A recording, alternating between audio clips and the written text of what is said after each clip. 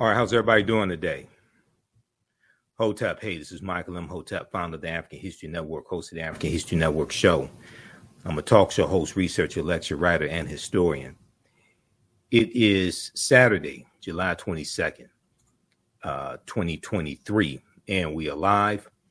So I wanted to discuss this topic because we talked about this on Friday, July 21st on Roland Martin Unfiltered. Some of you all may have seen that segment, and we'll discuss it on my Sunday night show, the African History Network show.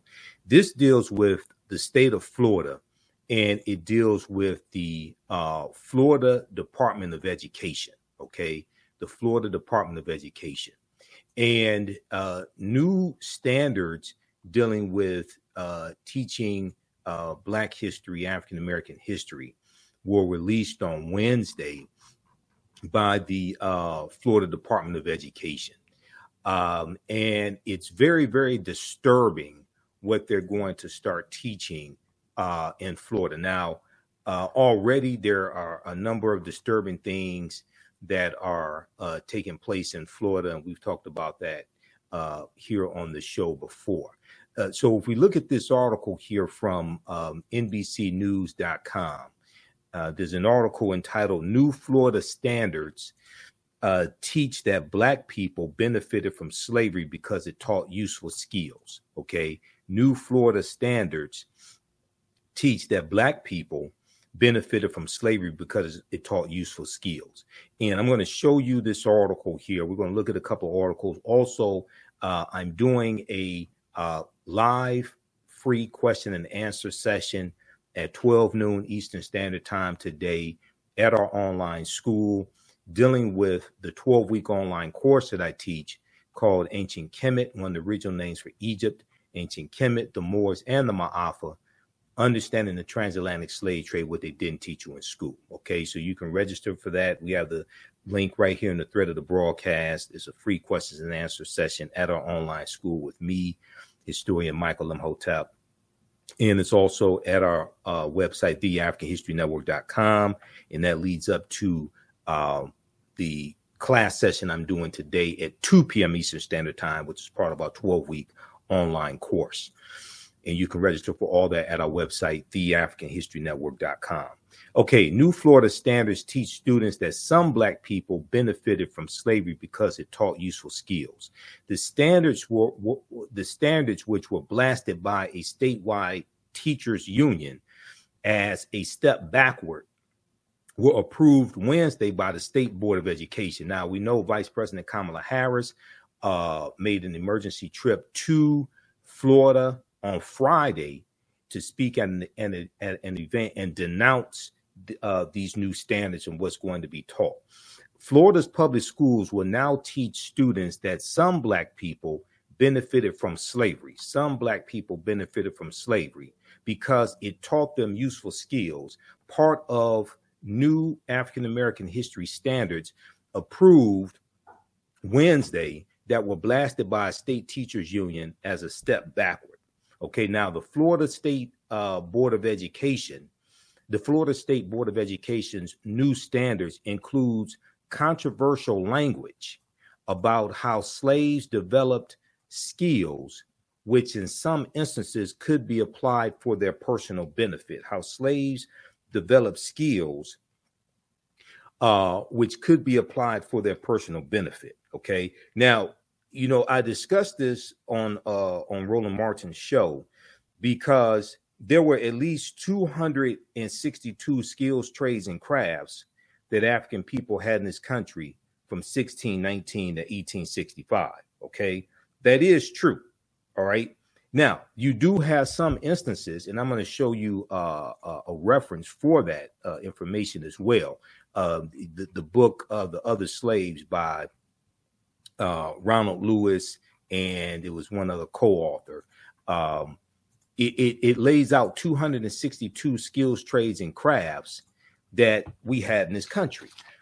Okay, now you do have some instances where enslaved Africans were able to earn money, save money, buy their freedom, things like this. You do have instances of that.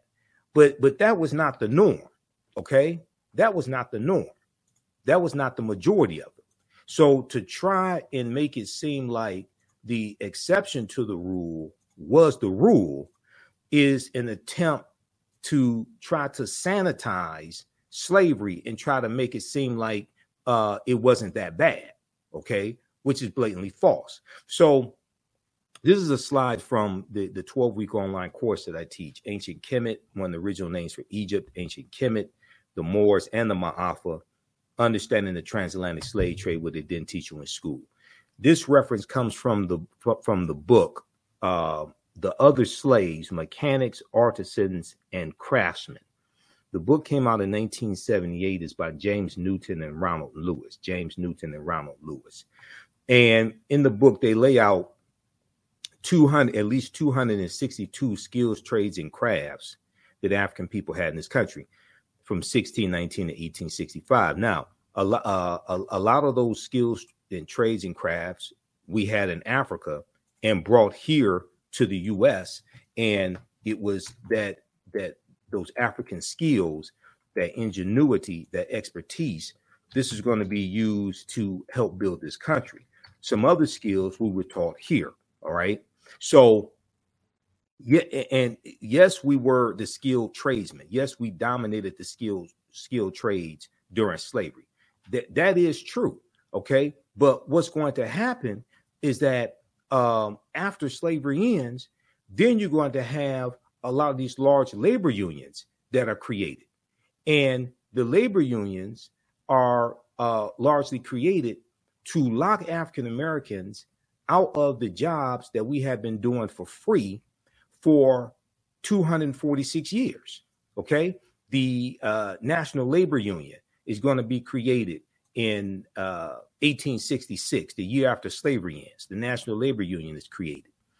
And these labor unions are created, and you have the American Federation of Labor that's created about 1875. These labor unions are created to lock African Americans out of these jobs that we have been doing for free. Okay, now that slavery ends, now we can compete for wages. Okay, now they're trying to lock us out of these jobs we have been doing for free. When you look at some of these skills that we had, we were anchor makers, we were artists, bakers, barrel makers, bartenders, basket makers, beer makers, blacksmiths, bricklayers, brick makers, cooks, coppersmiths, etc., locksmiths, hunters, engineers. We were also jockeys. We were working with horses. When the first Kentucky Derby is ran in 1875, the winner of the first Kentucky Derby was a 19-year-old former slave named Oliver Lewis. Okay. We dominate horse racing, and we were also jockeys during slavery, because if you had a skill set that your slave owner could make money off of, okay, especially if you competed in sports, if you were a boxer, okay, if you were a wrestler. We see that depicted in the movie Django Unchained, even though I'm not a fan of Quentin Tarantino's films or Django Unchained, but we see that depicted in the movie Django Unchained, okay? And then when we look at jockeys, okay, you see that if we look at this, this is from a lecture that I did dealing with when black men dominated horse racing, So this is a picture of Oliver Lewis. He won the first Kentucky Derby when it was ran in 1875. The Kentucky Derby, which is the first of the Triple Crown of thoroughbred horse racing, began May 17th, 1875. The odds were good that a black jockey would win the prestigious contest, with Oliver Lewis becoming the first to do so. Now, his trainer's name was Ansel Williamson. Ansel Williamson was an older African-American man, and he was a former slave as well. Okay, so we were jockeys during slavery. And when the first Kentucky and we were making money for our slave masters, and slave owners during slavery. Now, when the first Kentucky Derby ran May 17, 1875, 13 of the 15 jockeys were African-American men. Among the first 28 Kentucky Derby winners, 15 were African-American men. African-American jockeys excelled in the sport in the late 1800s, but by 1921, they had disappeared from the Kentucky Derby track and would not return until Marlon St. Julian rode in the 2000 Kentucky Derby race. So what happened with the black jockeys is the same thing that happened after the Civil War ended and these unions were created. There was a concerted effort to push African-American jockeys out of horse racing because white men became jealous of the type of money that we were making. As long as we were owned, okay, as long as we were slaves and most of that money went to our slave owners, it was okay. But now that we're free, now we can make money for ourselves. And the jockeys were like really, some reports say they were like really our first athlete type celebrities in the African-American community. Okay. So if we look at this excerpt from the presentation I did dealing with black jockeys, and we talk about this a little bit in, we deal with this in the second class that I teach, Black Resistance Movements from the Haitian Revolution, U.S. Civil War, Civil Rights Movement, and Black Power Movement, 1800 to 1968. I teach that class on Sundays. What happened to black jockeys? Money is what ultimately led to the demise of black jockeys, according to researcher Kenneth Wissington, a retired sociology and business librarian from the Martin Luther King Jr. Public Library and Howard University's Founders Library in Washington, D.C. He says black jockeys did not just vanish from horse racing.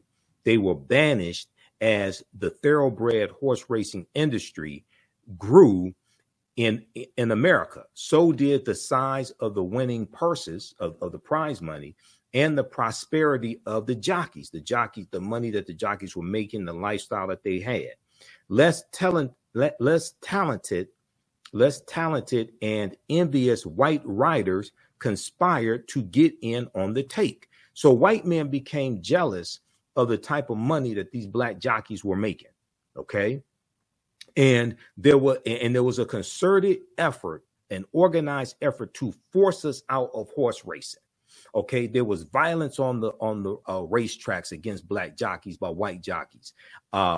And Jimmy Winkfield, who won the Kentucky Derby twice, and he was the last African-American to win the Kentucky Derby in 1902. Jimmy Winkfield received death threats from the Ku Klux Klan. You had also an economic recession of the period that shrunk the demand for black jockeys as racetracks closed and attendance fell. You had Plessy versus Ferguson, 1896, U.S. Supreme Court case, which legalized segregation across the country. So there were different things, but there was a concerted effort by white men who became jealous to force us out of horse racing. There's an article entitled "Negro Jockeys Shut Out: Combination of White Riders to Bar Them from the Turf." Okay, so what's interesting is that when I see things like this coming out of Florida, they want to try to sanitize slavery and and they want to talk about Africans gain useful skills, but they then don't want to talk about how we were discriminated against right after slavery ended, when we tried to make money using those useful skills, and we tried to negotiate labor contracts and we wanted to get equal wages and things of this nature. Okay, we're discriminated against when it comes to that. If we go back to this article from NBC News, okay, and I'm going to show you a section of this article because in the statement released from the Florida Board of Education, they cite 16 African Americans who they say were slaves and learned valuable skills during slavery and were able to make money after slavery ended.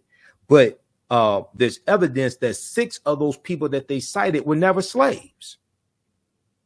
This is more nonsense coming out of the state of Florida. Now, other language. So let's back up here. Okay, so the Florida State Board of Education's new standards includes controversial language about how, quote, slaves develop skills which in some instances could be applied for their personal benefit. According to a 216-page document about the state's 2023 standards in social studies posted by the Florida Department of Education. Now, other language that has drawn the ire of some educators and education advocates includes teaching about how Black people were also perpetrators of violence during race massacres, how some Black people were also perpetrators of violence during race massacres. Now, this is some more whataboutism. This is some more like Trump, good people on both sides, okay? But now I haven't had a chance to read the 216-page document. But what it appears that they're trying to do is they're trying to put African Americans who were defending themselves against white supremacist attack, like during the Red Summer of 1919, or in Black Wall Street, the Greenwood District, 1921. There were African Americans who took up arms to fight against these white supremacists. It appears that they're trying to put them in the same category as the white domestic terrorists who are the ones who initiated these terrorist attacks. Okay, if we look at this here, the language says, quote, instruction includes acts of violence perpetrated against and by African Americans, but it's not limited to the 1906 Atlanta race riot, 1919 race riot in Washington, D.C., which was during the Red Summer. The Red Summer was the year after World War I ended. 1919, you had about 25 major race riots all across this country because white men, there's about 5 million men who fought in World War I from the U.S. Overwhelming majority of them were white. When they left to go fight in the war, they had jobs. They left behind jobs. Those jobs are going to be filled by African Americans, largely migrating from the South up north because the Great Migration begins about 1915.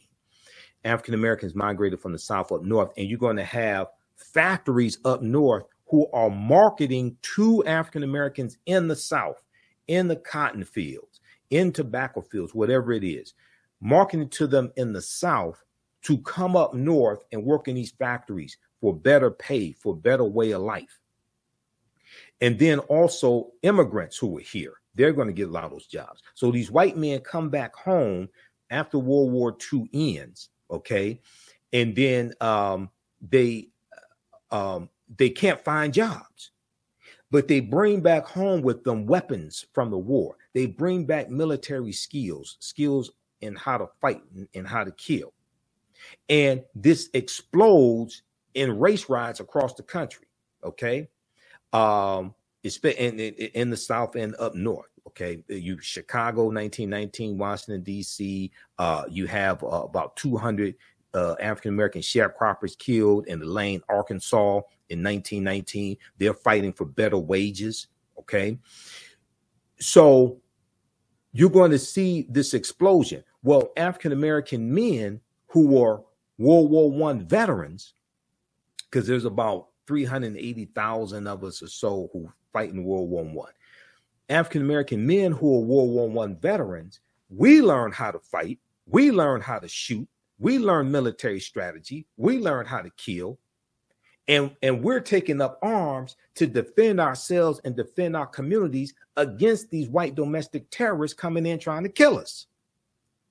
Okay. Now, I haven't had a chance to read the 216-page document, but it appears that they may be trying to sanitize this history as well, and then say, well, there was African Americans who fought and killed white people in Greenwood in 1921. Well, we were defending ourselves against the white supremacists.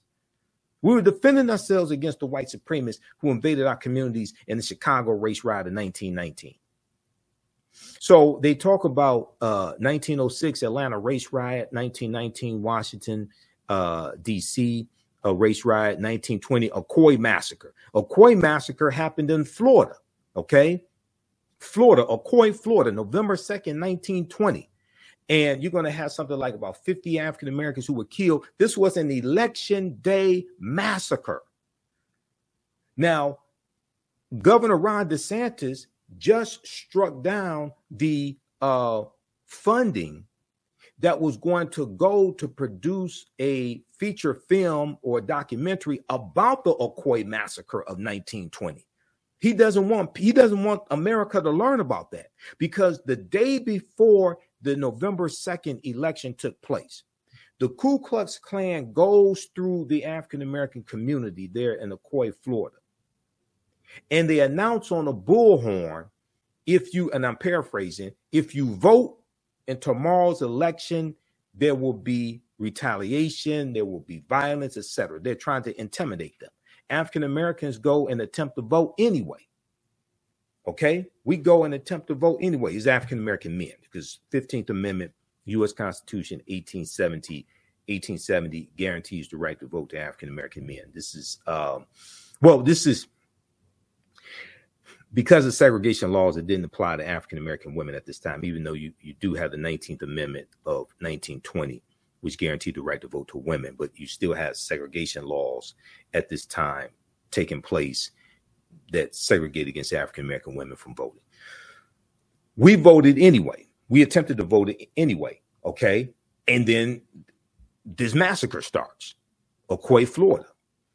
Ron DeSantis does not want America to know what happened there, okay? If our vote didn't matter, why did they work so hard to suppress our vote? Why did they attack us and kill us for trying to vote? When you go look at the history of Florida, 1868, Florida writes their first state constitution. I was on Lavonia Perriman's show on 9:10 a.m. Superstation WFDF here in Detroit, and we talked about some of the history of Florida. Okay, and we had that video on our fan page, the African History Network, and my YouTube channel, Michael M. Hotel. The Brennan Center for Justice has some good information that deals with Florida. And when Florida wrote their first state when they wrote their state constitution in 1868, this was 3 years after slavery ended. They create this felony disenfranchisement law, and they write this into the state constitution. And it was designed to target African American men to strip us of our right to vote for life if we were convicted of a felony. Okay, I hope they teach this with these new Black History standards. Okay, I hope they teach this with these new Black History standards in Florida. Let me show you this quickly. Now, the reason why they wanted to disenfranchise African American men and lock us out of voting, okay, they feared our political power. There has always been a fear against the political power of African Americans. Okay, and this is why I tell people we have to stop telling African Americans to exercise your right to vote. Stop telling African Americans to exercise your right to vote. You don't vote for exercise. If you want to exercise, you go to the gym and work out, or you get some insanity videos, or Tybo, you get weights. I got a home gym here in the office. I just finished working out before we did this broadcast. Okay. You vote for power. You vote for power.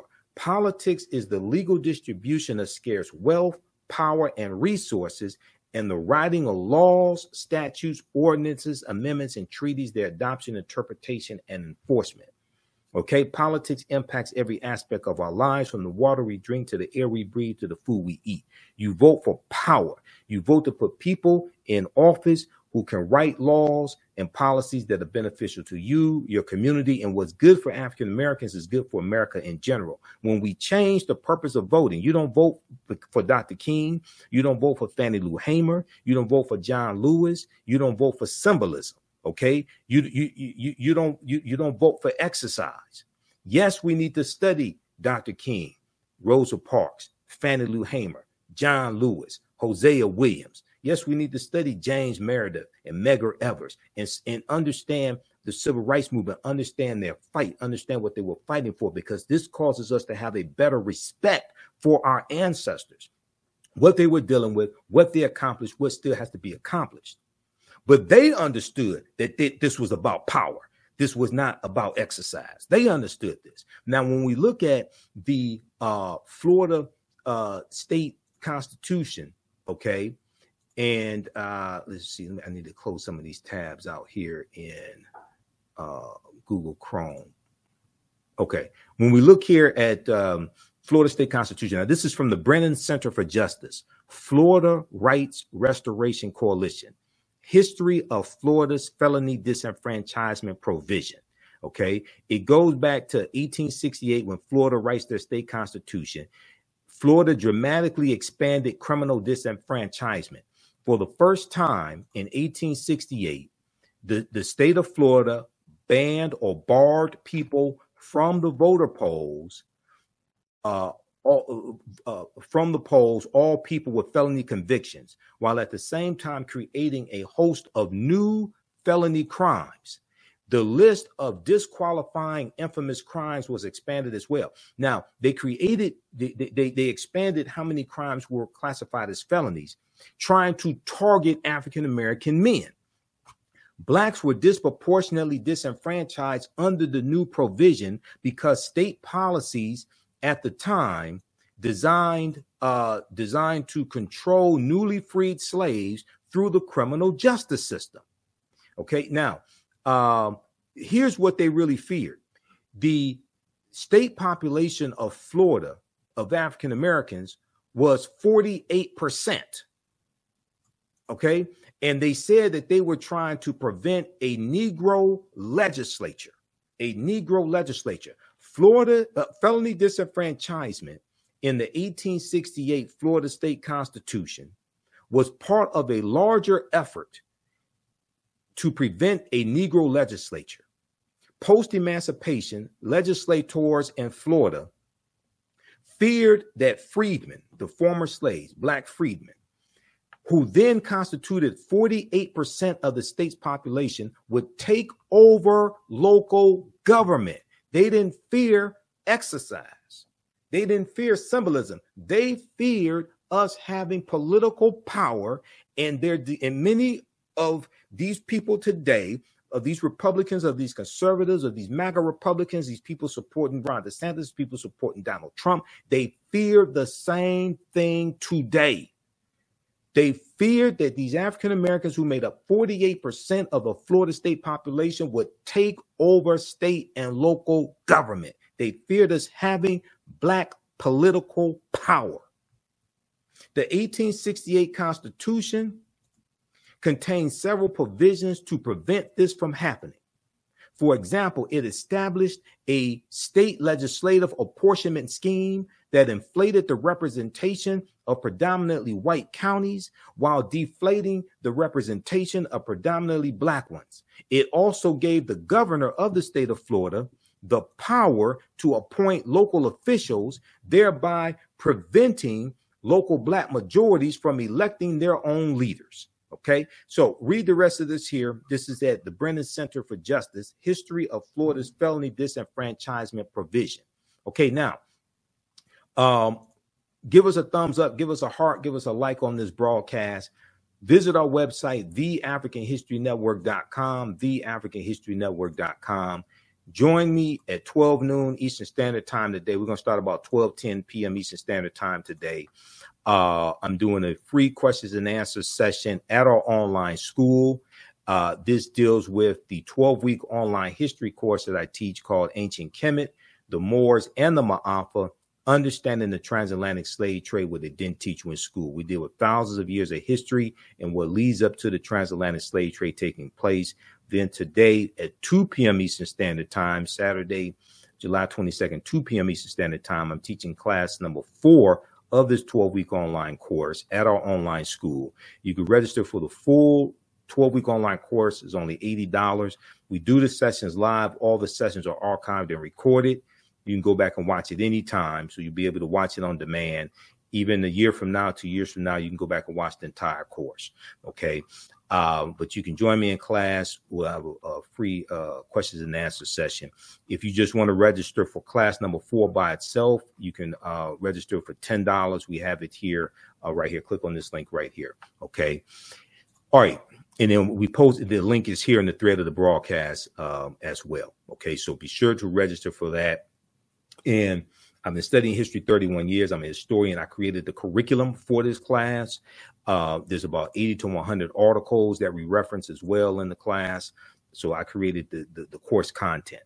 Okay, let's go back to this article here from NBCnews.com. And then I want to show you quickly what happened. They list 16 names of African Americans who they claim were slaves, who they claim learned skills that benefited them later in life during slavery. 6 of those 16 people were never slaves. Okay. New Florida standards teach students that some Black people benefited from slavery because it taught useful skills. Okay. Now let's continue quickly here. The Florida Education Association, a statewide teachers union, representing about 150,000 teachers, called the new standards, quote, a disservice to Florida students and a big step backward for a state that has required teaching African-American history since 1994. For a state that has required teaching African-American history since 1994. Now, it's also important to note that Ron DeSantis is going along with this. Ron DeSantis graduated from Yale University with a degree in history. Ron DeSantis knows better than this. Okay? He knows better than this. He's not stupid. He plays stupid on television. He has a degree in history from Yale University. Andrew Spar, president of the teachers union in Florida, said in the statement, how can our students ever be equipped for the future if they don't have a full, honest picture of where we've come from? Florida's students deserve a world-class education that equips them to be successful adults who can help heal our nation's division rather than deepen them. Andrew Spar, president of the union, said in a statement. Okay, now he also said Governor Ron DeSantis is pursuing a political agenda guaranteed to set good people against one another. And in the process, he's cheating our students. He's cheating our kids. They deserve the full truth of American history, the good and the bad. All right, now, update, let's see. The teachers union said it is troubling that at the high school level, the standards that have just been released on Wednesday from the Florida Department of Education, the standards conflate the 1920 Ocoee massacre, when at least 30 African Americans were killed for attempting to vote. It conflates that with acts of violence perpetuated by African Americans, end quote. And in middle school, these new teaching standards require students to be taught that slavery was beneficial to African Americans because it helped them develop skills. It helped them develop skills, the union said. Now, I want to go to this here. A spokesperson from the Florida Department of Education on Thursday, that was Thursday, July 20th, provided a response to NBC News questions through a statement from Dr. William Allen and Dr. Francis Presley Rice, who are members of Florida's African American History Standards Work Group. Florida's African American History Standards Work Group. The new standards were defended in the statement as, quote, comprehensive and rigorous instruction on African American history. We proudly stand behind these African American history standards, the statement said. Okay, now, quote, the intent of this particular benchmark clarification is to show that some slaves developed highly specialized trades from which they benefited. Okay, from which they benefited. This is factual and well documented. Okay, so then the statement released by these two, okay, who are on the who are members of Florida's African American History Standards Work Group, and it's a statement released by a spokesperson from Florida's Department of Education. It then goes on to list 16 African Americans who they claim who they claim benefited from skills they learned during slavery. The statement continued. Some examples include blacksmiths like Ned Cobb, Henry Blair, Lewis Latimer, and John Henry. Okay, shoemakers like James Fortin, Paul Cuffey, and Betty Washington Lewis, fishing and shipping industry workers like Jupiter Heyman, John Chavis, William Whipper, and Crispus Attucks, tailors like Elizabeth Keckley, James Thomas, and Marietta Carter, and teachers like Betty Stockton and Booker T. Washington. End quote. It's disappointing that some detractors would devalue the research from the work group and reduce it to, quote, a few isolated expressions without context, end quote, the statement said. All right. Now, a representative for Governor Ron DeSantis could not be immediately reached for comment on Thursday. Okay, now here's what's something important. So I was looking at, I'm very familiar with Paul Cuffey. Paul Cuffey took African Americans back to Sierra Leone, repatriated back to Sierra Leone. There's an article from the Tampa Bay Times that deals with these claims coming from the Florida Department of Education. Okay. And the name of this article is Benefited from Slavery. Critics say some of the state's examples were never even slaves. Okay. There's no evidence that Paul Cuffey was ever a slave. There's no evidence Paul Cuffey was ever a slave. Read this article here from the Tampa Bay Times. Benefited from slavery.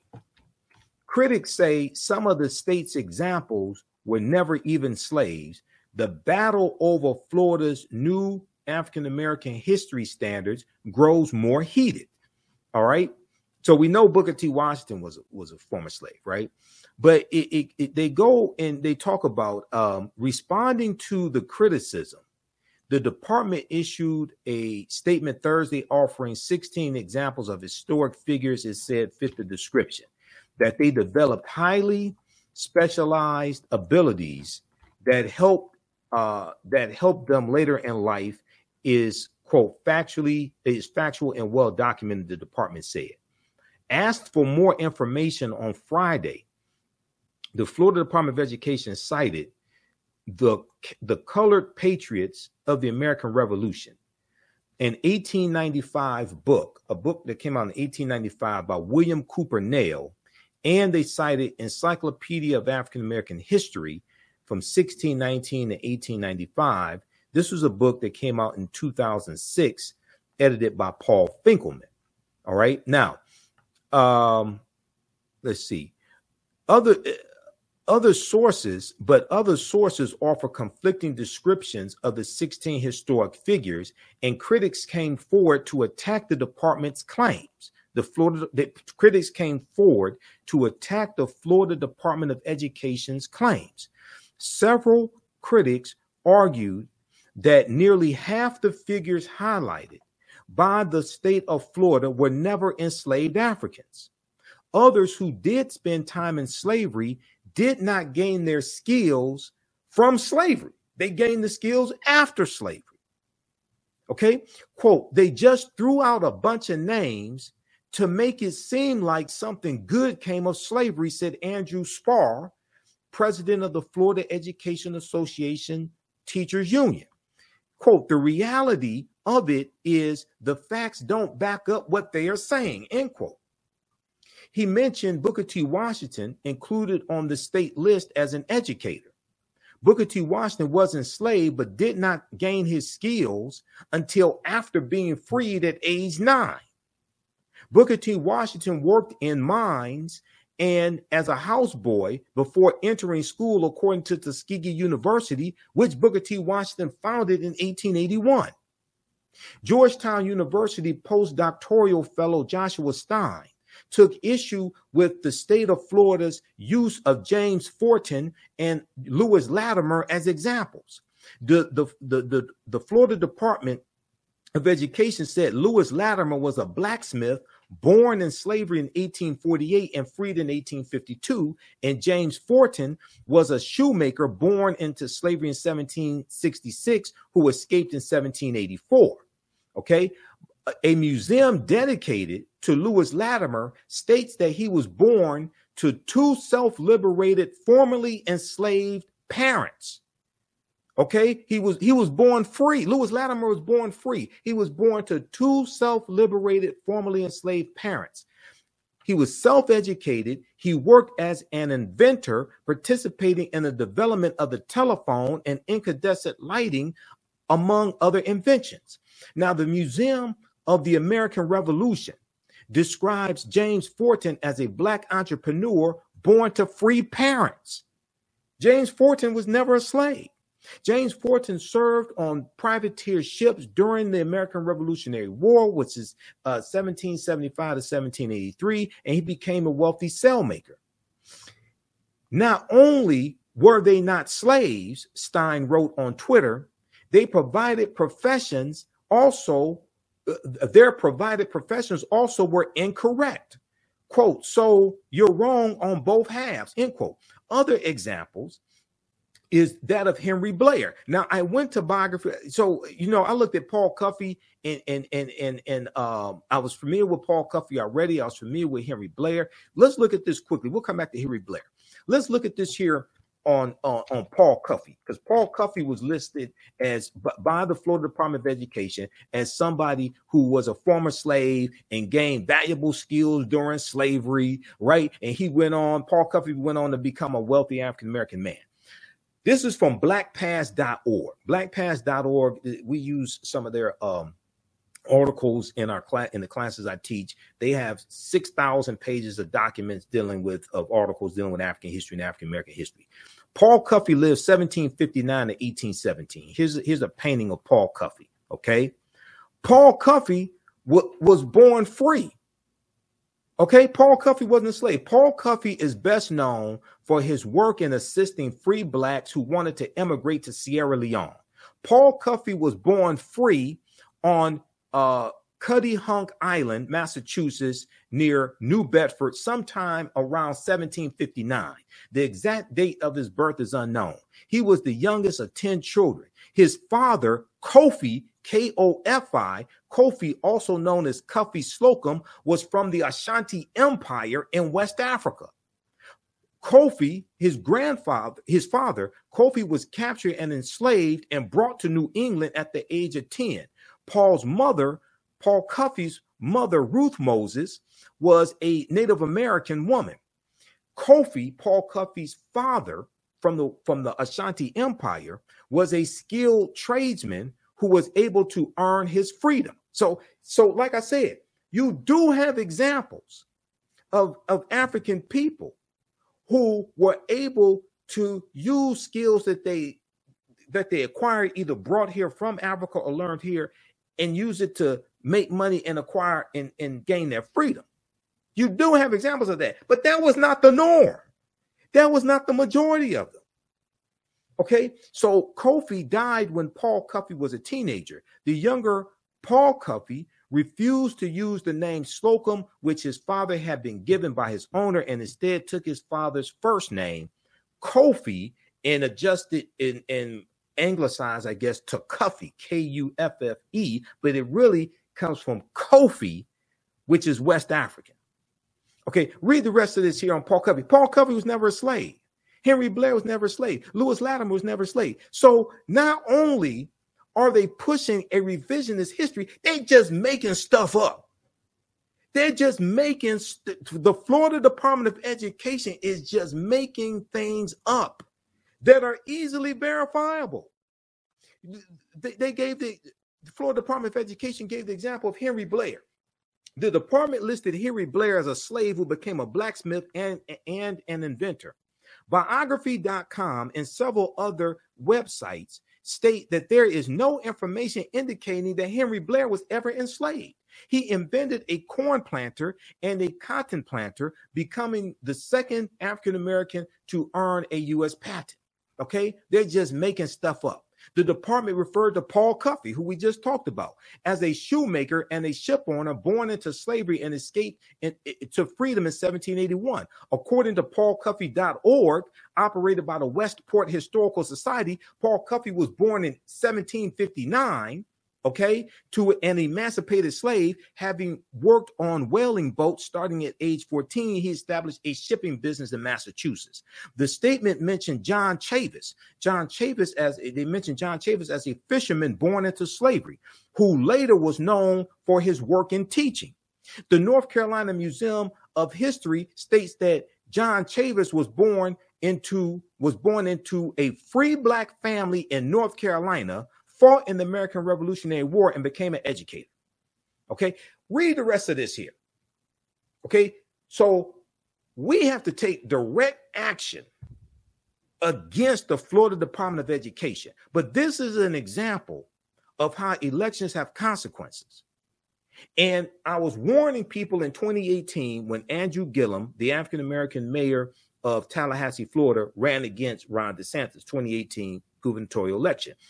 You had these woke ass black people in Florida, some of them, who said they weren't voting for Andrew Gillum because Andrew Gillum did not have a black agenda.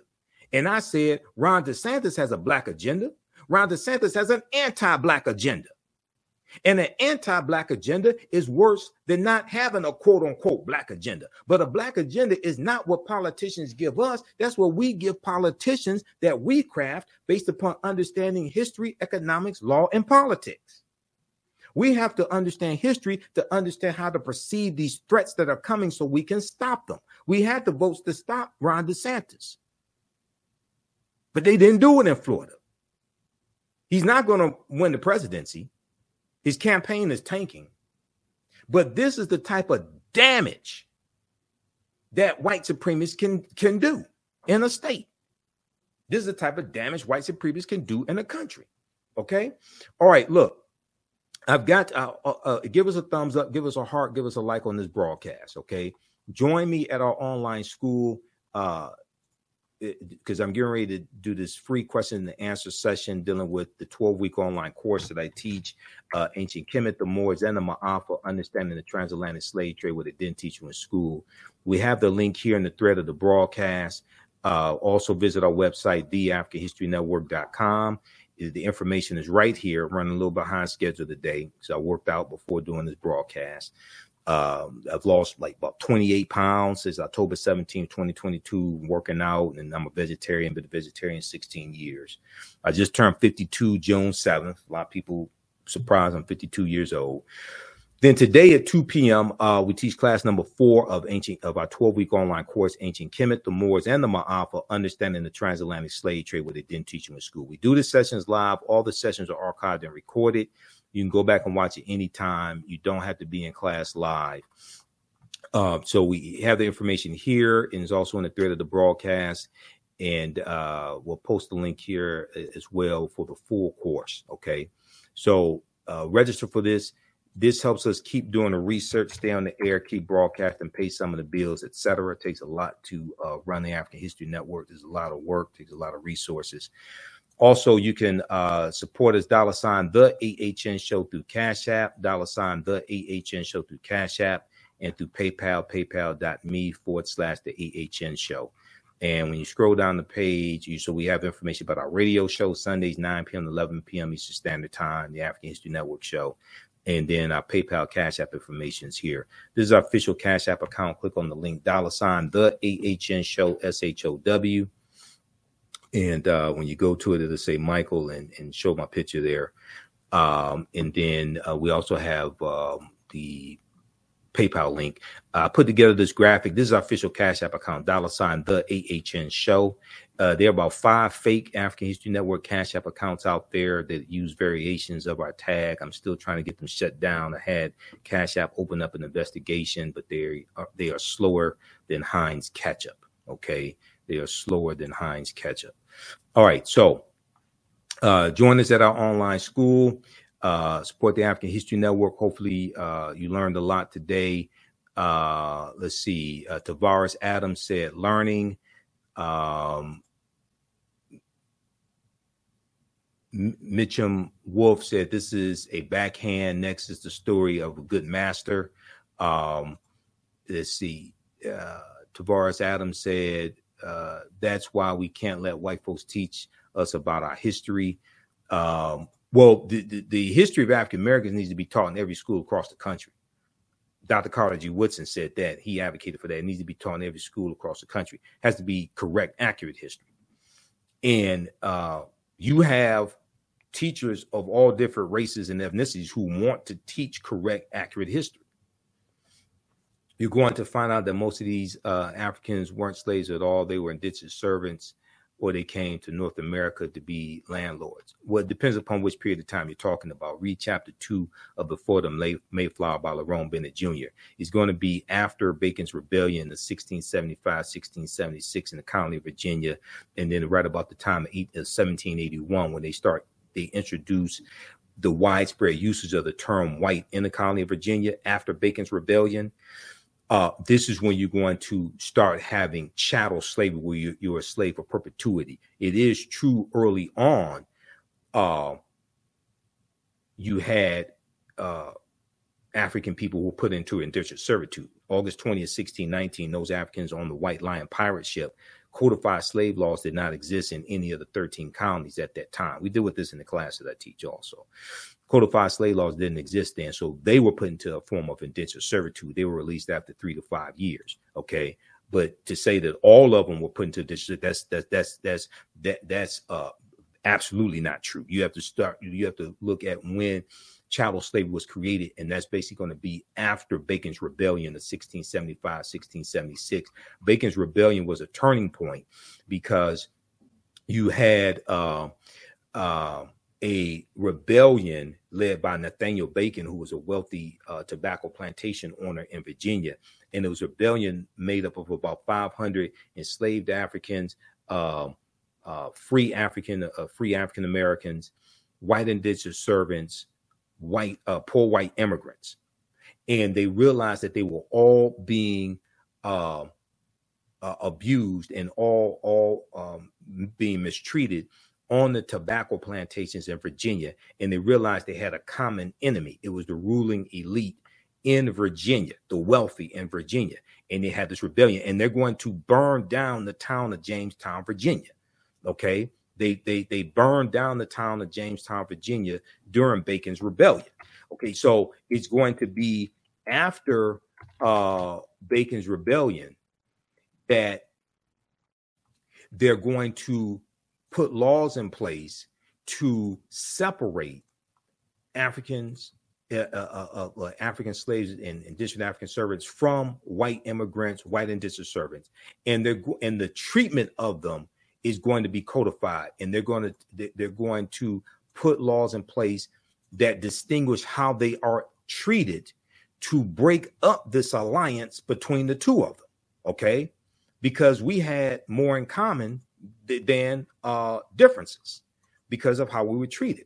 Read this article here. We deal with this in my classes. Why America's first colonial rebels burned Jamestown Virginia to the ground. Why America's first colonial rebels burned Jamestown, Virginia to the ground. Okay. I don't know if this was the inspiration for the song, the roof is on fire. We don't need no water, let it burn. I don't know if this was the inspiration for that, but maybe it was. Bacon's rebellion was triggered when a grab for Native American lands was denied. Okay. This is Bacon's rebellion. And they burned down the town of Jamestown, Virginia in 1676. Okay. So read this as well. Register for the online classes that I teach. Support the African History Network. The traveling angler said, you're doing a great job. Wish more of us watched you and Roland Martin. Thanks. I appreciate that. Roland appreciates that as well. All right. Look, we have to get out of here. Remember, at the African History Network, we focus on educating, empowering, and inspiring people of African descent throughout the diaspora and around the world. Because right now it's corrects wrong behavior. It's not over till we win Wakanda forever. And join us in class. Class number 4 is today, 2 p.m. Eastern Standard Time. Visit our website, theafricanhistorynetwork.com. You can register for that there. Okay. Talk to you next time. Peace.